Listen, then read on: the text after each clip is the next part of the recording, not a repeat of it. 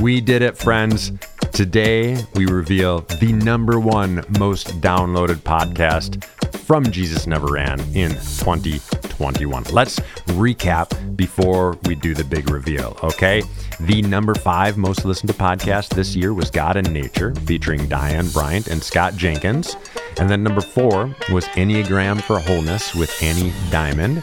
Number 3, Surviving I Kissed Dating Goodbye with Joshua Harris. And then yesterday we revealed that number 2 was It's For You Too, featuring Pastor Sharon Henry, which leads us, here we are, folks. Here we are to the number 1 most downloaded podcast of 2021 on the Jesus Never Ran podcast. Drum roll, please. Jesus, Tattoos, and Church, featuring Pastor Bruxy, Cavey. Enjoy, and thanks for sticking with me for the countdown from number 5 to number 1. Have a wonderful new year, and enjoy Bruxy, Cavey. I don't know about you, but growing up, if you ever had a friend who you got along with famously, but then they started dating somebody who you didn't get along with, and then you had to figure out, well, if I want to hang out with my friend, now I got to hang out with my friend's girlfriend or boyfriend, and I got to learn how to be friends with them too, and it gets all kind of awkward. I've had that kind of experience with the church. I've just always thought, Jesus, I love you, man. You are so cool. But this chick you are dating, she is a piece of work, man.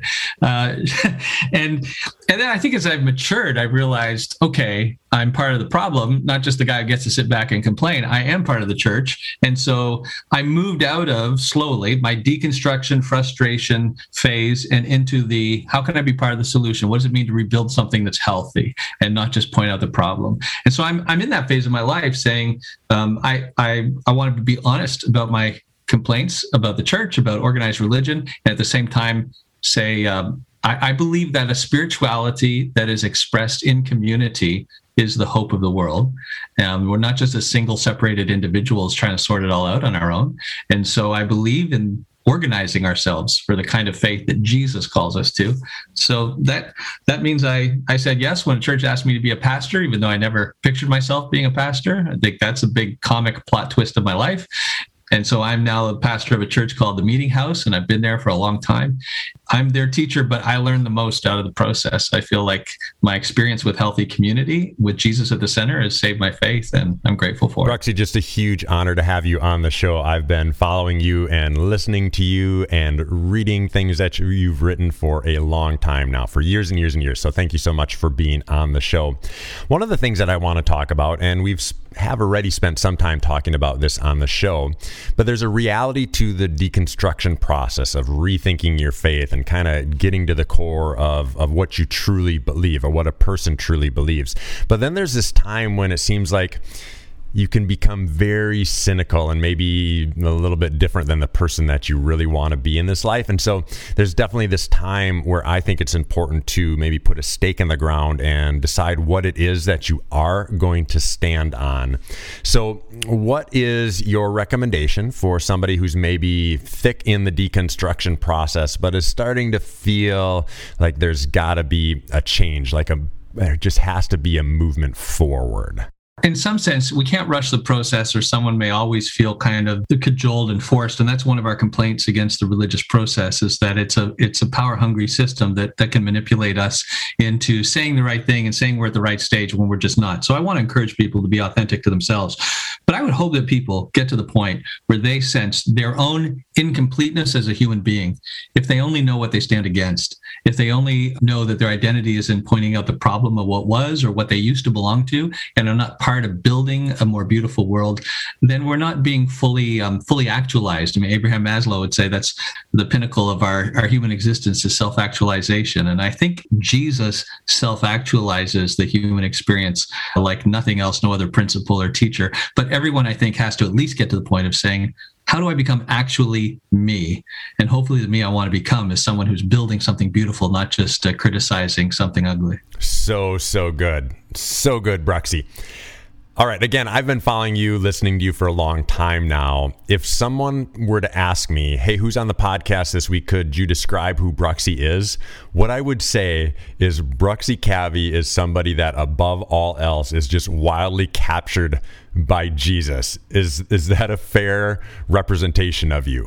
Yes, and I am, because I'm so not captured by anything else, I guess, too. Love, there's something inside me that just resonates with the love that Jesus calls us to in such a radical way. Jesus did something that no religion on the planet had done. He took love of God and love of neighbor and love of enemy, and he fused them together so tightly. When a religious teacher asked him, what's the greatest commandment? And he responds and says, well, love God with everything you've got and love your neighbor as you love yourself. He takes two different commands, and the guy didn't ask for his top two commandments. He just asked for one command. Jesus fused them together so that under his covenant, the new covenant, which Jesus said he was bringing, we don't love God and love our neighbor. We actually love God by loving our neighbor. He doesn't just give us two options out there, because Jesus knows if he just says love God and he leaves it at that, there are people who will either ignore, disrespect, or even blow up other human beings in order to establish their love of God. The Christian church went to war against the heathens. It burned witches and it slayed heretics, all to show how much they loved God. So we hated humans to show how much we love God. And other religions will do the same. So Jesus makes that impossible if you really stare into Jesus. He binds our love of God with our love of humanity. And then the rest of the New Testament picks up on that and puts the emphasis on loving others as the form our worship should take. Okay, for instance, 1 John 3:16 says, this is how we know what love is. Jesus died for us, and so we should, and you'd think the rest of the sentence should be, Jesus died for us, so we should be willing to give our lives for him. I always heard that growing up. Jesus died for you. The least you can do is live for him. And it seems tit for tat. It flows grammatically. Jesus died for us, so we should lay down our lives for Jesus. But it's not what 1 John 3:16 says. Jesus died for us, and we should lay down our lives for others, for our brothers and sisters.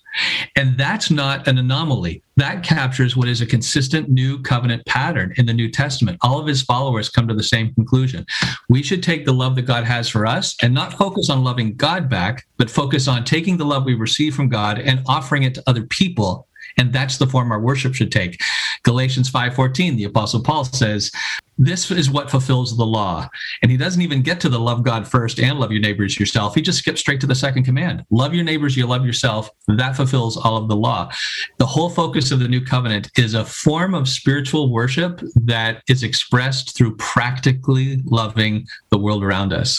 And I can't find that anywhere else. So I'm sold. That can change the world. And I don't know what else can. But I'll tell you, on my bad days, I'm in the position where the disciples were in John 6, where Jesus says some weird stuff about, you're going to have to eat my flesh, you got to drink my blood if you're going to be a part of me. Like, people are, what? You're just weird. And then they leave. A whole bunch of people, Jesus loses a whole bunch of followers when he goes down that path. And then his disciples are hanging out with him at the end of it. And he says, are you guys going to go too? And Peter has an interesting response. He goes, where else will we go? And I think, yeah, on my bad days, that's where I'm at. I'm like, I don't know what else to believe, because I've looked at the other options. And I realize that some of my doubt and my processing is not something that is indigenous to Jesus as much as is indigenous to my own heart. And I will take that with me wherever I go.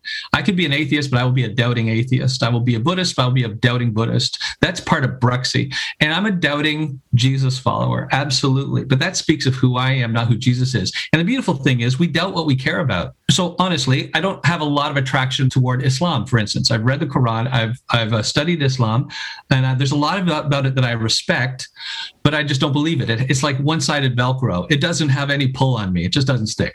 So I don't lay awake at night and doubt Islam. I don't wrestle with my doubts over Islam. I just actually don't have an interest. I don't believe it. So what I do wrestle with doubt over is something I care about. And yes, I doubt my own faith in Christ, but I'm a doubting believer. I lean into Jesus, and I think on my bad days, well, he's the best option there is. And on my good days, I think what he's teaching us can change the world.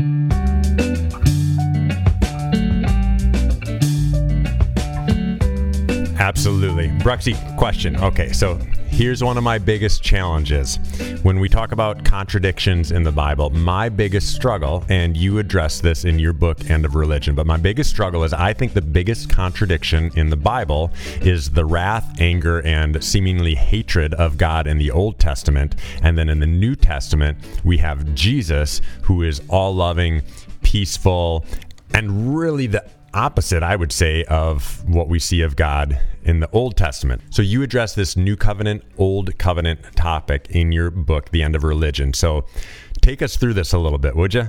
Sure, sure. Some of us who grew up in the church have heard the cliche, it's not about religion, it's about relationship. I grew nauseous of the cliche after a while. And then I grew up and I thought, I think the people who've been saying that have been right all along. They just didn't know how right they were, the profundity of what they were saying. There's truth behind that if we push a little deeper.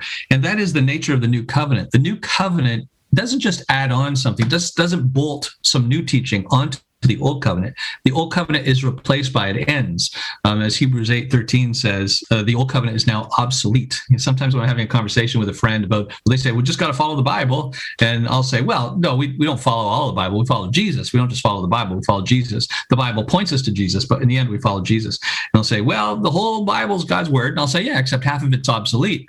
And when I throw in the word obsolete, they get really upset. They're like, Bruxy, are you still a Christian? How can you say that? I say, oh, I'm sorry. I'm just quoting scripture. That's what the New Testament writers, that's the word they use to describe the old covenant. You have half of the Bible calling the rest of the Bible obsolete. As far as law, as far as our guidance system, we don't turn to the old covenant. And if we're not Jewish, it was never our covenant to begin with. But it serves a role of preparing our hearts and getting us ready for Jesus and pointing to Jesus, but it's not our covenant to follow. The new covenant is completely different. So you have a covenant that, according to Jesus, is not just more laws or rules or teaching added on to the old. It's the letting go of the old and the Spirit. And God saying, I'm going to give you my Spirit. I'm going to soften your heart. And we're going to do this in partnership together. And you're going to learn to listen to your heart. So I read the Bible to get to know Jesus so I can recognize the voice of Jesus speaking in my own heart. I'm coming back to the Bible all the time, but not just because I follow the book. We're people of the book, which is actually a phrase that Muhammad came up with to describe Christians, Jews, and Muslims. As he was developing the Quran, he said, well, we're all people of the book. And then Christians have rallied around that and said, yep, we're people of the book. I think, no, we're not. I'm not responsible to allow a Muslim misunderstanding of my identity to be my rallying cry. We are not people of the book. We're people of the person, and that's Jesus. We use the book, study the book, read the book, so we can follow Jesus. And that just frees me up then. So I read the book so I can recognize the voice of Jesus in my own heart. And then I learn to listen to my heart, trusting that Jesus says, I'm hanging out there. And it becomes a beautiful experiential and relational spirituality, because if I believe that, then I believe the same thing's true of you. So when you and I talk together and I bounce ideas off you, now we're amplifying the voice of the Spirit. We're amplifying the voice of Jesus in our presence. And as I get together with other brothers and sisters, I do the same. So it drives me into relationship. This new covenant, as I said earlier, I think is the actualization, the self-actualization of humanity, that instead of just being the hard-hearted people following a bunch of rules, we are actually learning how to be fully human and being equipped to be fully human through this new covenant that Jesus brings. Bruxy, I'm always just a little bit hesitant, not a lot, but mildly hesitant to bring a pastor on this podcast, simply because so many of the listeners of this show have had negative experiences when it comes to pastors wielding power or using the Bible or their authority to do things that ultimately end up being very hurtful. So as a pastor, currently a pastor for a long time, can you just speak into the reality of power like this being used in such a negative and hurtful way? Power is attractive, and religious power is some of the most coercive power on the planet, even when it doesn't look like it. And I think that, unfortunately, spiritual leadership can attract people who still have a lot of ego issues that they're processing, even at the subconscious level. They may not be someone who's known for just wanting to have power, but I think it can attract even just some of the worst of all of us. Religious power and authority over someone else can be some of the most manipulative and ugly, as we know this throughout church history and, unfortunately, church present. I think that we have to be cautious when we're playing with that kind of power. And at the same time, I understand what many people would say is, that's why I don't trust the system. So I'm walking away from all of it. I'm going solo. And that's a dissatisfying solution after a while. I don't have to convince anyone. I think we'll all get there on our own if we're walking down that path by ourselves, where we realize, even our atheist friends are saying, concepts like atheist church and atheist fellowship, atheist hymns are being developed now by the atheist community, because they realize that we don't want to just fragment away from something. We need expression with others. So the idea of the church purified and done well with Jesus' definition of power. He says in Mark 10, don't go the way of the Romans. In other words, the societal cues around you says that power is top down and coercive. And Jesus says, don't follow that example. Instead, serve from the bottom up rather than coerce from the top down. He says, for even the Son of Man came not to be served, but to serve, give his life as a ransom for many. Mark 10:45. So he's redefining power from coercive power above to the power of love that serves from bottom up. John 13 says that Jesus showed the full extent of his love at the Last Supper when he gets down on his hands and knees and he washes his disciples' feet, including Judas's feet, who he already knows is going to betray him. This is the definition of power for us. And I think that can be a game changer, but we're going to have to stay relentlessly Jesus-centered to keep from getting off track. So as the pastor of the meeting house, how have you then intentionally avoided this coercive religious power that's so easy to fall into? Yeah, that's good. Thanks. When I was first hired at the meeting house, they wanted to hire me to be the senior pastor. And I think I knew enough even about my own fragile ego that I said, no, I don't think that that's wise, because if our church does grow, it was small at the time, I didn't know it would grow, but if it grew numerically, there's all these things that can begin to play on our ego. And so I'm not saying I'm above it all. I'm saying because I'm not, I don't think that's healthy for me. I said, I want to be part of a team, a plurality of leadership. And they said, well, no, we just want to hire you for our senior pastor. That's the job we're hiring you for. Do you want it or not? And I said, well, if I would prefer to be hired as part of a team of pastors, even if the others are volunteer, I would want to make sure that we're all co-equal leaders and I'm submitted to that team together. Maybe you'd pay me to be like the gopher for the team to go and get stuff done, do research, but I kind of got him back and submit it to the team. And they said, no, we just want you to be the senior pastor. So I accepted the position of senior pastor. I said, now as senior pastor who has all authority, first thing I'd like to do is recreate our leadership structure. So I was actually the solo senior pastor of our church for about 5 minutes. And my first maneuver was to change our leadership structure and submit myself to the team. We have practiced team leadership ever since to say that. So our overseers, who's like our board of directors, they're not just advisors on the side. They're my bosses. Our structure is that I'm the paid guy to go and get stuff done. And so I may look like the face of the place, but when I hear a band play at a concert, I don't know that the lead singer, even if the lead singer may be the one you identify, I identify Bono more with U2 than anybody else, but I don't know when they're practicing together, is he actually leading the practice? Is he the one who runs I don't know that. And so we've just wanted to say very strongly that solo pastoral authority is a setup. It's not good for the pastor. It's not good for the church. And so I know some personalities will be more well-known, but I think behind the scenes, we need to have a strong emphasis on sharing power, distributing it amongst a team. That's so good. And honestly, as I'm thinking on it right now, the vast majority of the pastors that I have interviewed for this podcast are in a leadership structure much like what you just described, kind of a co-pastor leadership model. I think it's a much healthier way to move into the future of organized church than the senior person at the top type of model that's been really problematic over, a long time. In your book, Reunion, which came out a few years ago, one of the things I really enjoyed about it is you have a definition of sin that, at least in my mind, seems quite a bit different than the definition of sin that I grew up understanding. Yeah, right. Well, one of the most common words for sin, at least in the New Testament, is a Greek word, hamartia. And those of us who've grown up in the church have heard that hamartia means to miss the mark, like an arrow missing the bullseye. So it means to be off course, to miss where you're headed, where you're supposed to be going. And that's true. It was used that way eventually, but that's not the etymology. The origin of the word means to be separated from.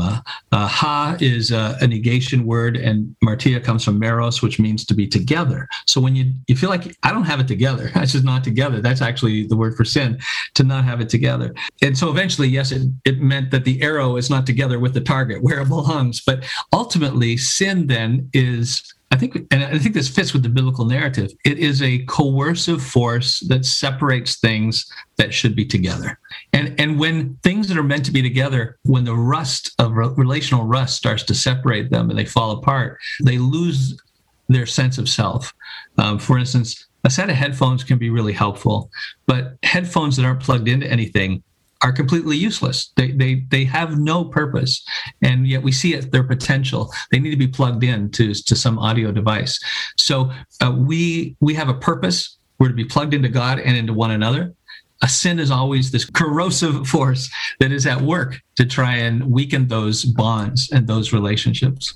Now, thinking specifically about the church in an organized fashion, what you do for a profession day in and day out, I've been thinking a lot about the struggles. We have so many people leaving church. I mean, people are just leaving church in droves. And so we definitely have to ask the question of why is that happening and what is next? And we follow this Jesus who represents life, death, and resurrection. And so much of our world, and nature included, represents that same life, death, and resurrection. So specifically, when we think about the church, do you think there's hope for the church in its current form? And this may be a strange question to ask somebody like you, who is, again, doing this as your profession and have been doing it for a long time. So do you think the church can be changed in its current form, or does this thing have to die altogether and be resurrected into something brand new? Yeah, I think that's good thinking. It seems to me that this may need to be a generation of repentance. And when I say that, that sounds like a very churchy thing for a pastor to say. But the word repentance, metanoia, means to rethink. And that's exactly what we're talking about. This is a generation of rethinking everything and saying, I'm not sure that I feel the responsibility to continue to steward what I've been handed from my generation. I'm not sure I've been handed something that's particularly healthy. Look where it got us. Look at some of the things that's in our church history. No, I got to rethink that. And well, that's actually repentance, is to rethink it all and to take a fresh look at things. And I think that could be really healthy. And it may mean for some people going through that process of walking away and spending some time away to do the act of repentance or rethinking, and then taking a deep breath. And I would just encourage people to then come back to what's supposed to be at the center of our faith, which is Jesus, and see, I think you might see something there that is just far more beautiful, less judgmental, exquisitely loving, and joy-filled, freeing in so many ways than the religion that we were handed that bears his name.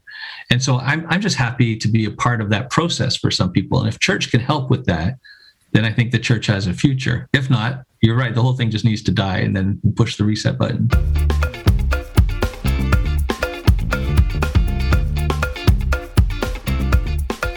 Okay, Bruxy, most important question of the entire podcast.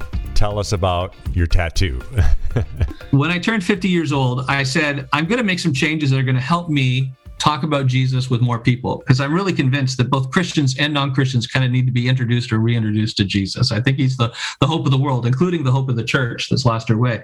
And so I thought, what can I do? And some of the changes I would make, I think it happened because when I turned 50, I had my I'm going to die soon moment. There's something about different ages of life. And for other people, it's different ages. For me, it was turning 50.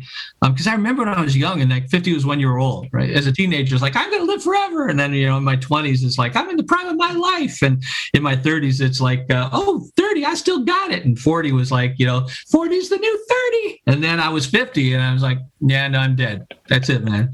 That's it. No, I can't lie to myself anymore. So I realized I'm going to make some changes, and I am, although when I get talking about Jesus, you can't shut me up, obviously, but my personality default is I'm a highly skewed introvert. I'm a mild agoraphobic. I have social anxiety, panic attacks, talking with people, but I wanted to push past my own personality default to have, and I thought, a tattoo. People ask questions about tattoos. They're intimate, they're permanent, so they must matter. And people ask questions. And I'm not very artistic, so I thought, I don't know what picture I'll get, so I'll just get a Bible verse. But what Bible verse in a tattoo would lead immediately to the conversation about Jesus and how he leads us out of the way of religious legalism into this beautiful life of freedom? And even as I was thinking about getting a tattoo, I remembered from my childhood hearing Christians tell me, there's a Bible verse that says that it's a sin to get a tattoo. Do not get a tattoo. So I looked that up. That's Leviticus 19:28. You're right. Leviticus 19:28 says, do not cut yourself for the dead. Okay, I'm not going to do that. Or get tattoo marks on your body. I am the Lord, it says, which is like really serious. It's like, I am Yahweh and I approve this message. It's intense. So I thought, okay, Leviticus 19:28 says not to get a tattoo. But then again, that's the law. And that's what Jesus frees us up from. There's my Bible verse. So yes, I got a tattoo. I got Leviticus 19:28 tattooed on my forearm for the world to see. And it has been worth its weight in gold as far as starting great conversations. First, people see it, they go, Leviticus something, what is that? And they get kind of shy about it. I think, then they'll say, is that like, God hates gay people, or what does that verse say? They don't know what to attach Leviticus to. And I'll say, no, that's that one Bible verse that says, whatever you do not get a tattoo. And then their face lights up. And they're like, and some of them will say, hey, way to give God the finger. I'm an atheist too. And I'll say, no, actually, I love God and I'm drunk on Jesus and I'm even a pastor of a church. And then they're like, what? But it leads to a beautiful conversation to say, I'm not under the law. I'm following the way of love, and only Jesus rescues us, not only from our own selfishness and teaches us other-centeredness rather than self-centeredness, but he rescues us from the worst of our religious past. And that's what I want to help people, both Christians and non-Christians, discover. All right. Last question, Bruxy. Where specifically, because again, this is your world, where specifically do you see hope for the church? Yeah, I think there's an opportunity that lies ahead for us to rebuild our lives and to rebuild the church. Again, using the word church, not to mean the power-grabby institution and hierarchy, but the community of people who are doing the Jesus thing together and learning together and amplifying the voice of the Spirit by coming together. There's a chance for us to rebuild this. One of the things that identifies our church, the Meeting House, is that we're less of a large Sunday gathering and more of a community of house churches. We have over 100 what we call home churches that are spread out over the region where we are. So really, we're a collection of small churches, a network of small churches, and we find our identity there, now online in many cases, but in a growing sense in person as we start to get back. And it's giving us a chance to just rebuild who we are in meaningful community. We've always said that real church happens when we turn the chairs to face one another. That's church. It's okay if you all want to sit facing the same direction, listening to the paid professional holy man teach a message. But that's more like a dietary supplement. That's not the main meal. If that's all you think of when you think of church, then it's more like a veal fattening pen than it is actually a place where sheep go in and go out and find pasture and get healthy. I think this is an opportunity for us and our church, but also other churches, to rebuild from the smaller units upward some really healthy relationships. And I hope as people do that they just keep Jesus at the center, or else the church goes off the rails unless we keep Jesus at the center. And Jesus is just not one more Bible character. I heard a pastor once preaching through the Sermon on the Mount, and he'd be a well-known pastor. I heard him on the radio. People might know him if I said his name. And he said, Jesus obviously taught, for instance, we should love our enemies. We should be nonviolent. He's very clear about that. And I thought, it's really bold of this pastor to preach nonviolence. And then he went on to say, yes, but we also know that Moses led Israel into war through Joshua. I supported Joshua. And then we know that King David led Israel to battle. So we have to balance it out. And I realized, wow, how dangerous is that when we have to balance Jesus out as though he's just one other Bible character rather than the center of our faith. So that's my hope, is that as we rebuild the church now in 2021, we are relentless about keeping Jesus at the center, not just the Bible in general or God in general, but Jesus. I think that's the hope of the church. Special thanks to Bruxy Cavey for being on the show today. That was just an absolute sheer joy for me. You have no idea. To learn more about Bruxy, just go to Bruxy.com. When you have a name like Bruxy, you can have a URL like that. So go to Bruxy.com and keep track of what he's up to. If you want to know more or check out more about the Meeting House, make sure you go to themeetinghouse.com. Of course, if you want to support this podcast, do me a huge favor. Subscribe to the show, give it a 5-star rating, and write a review. And until next time, keep walking.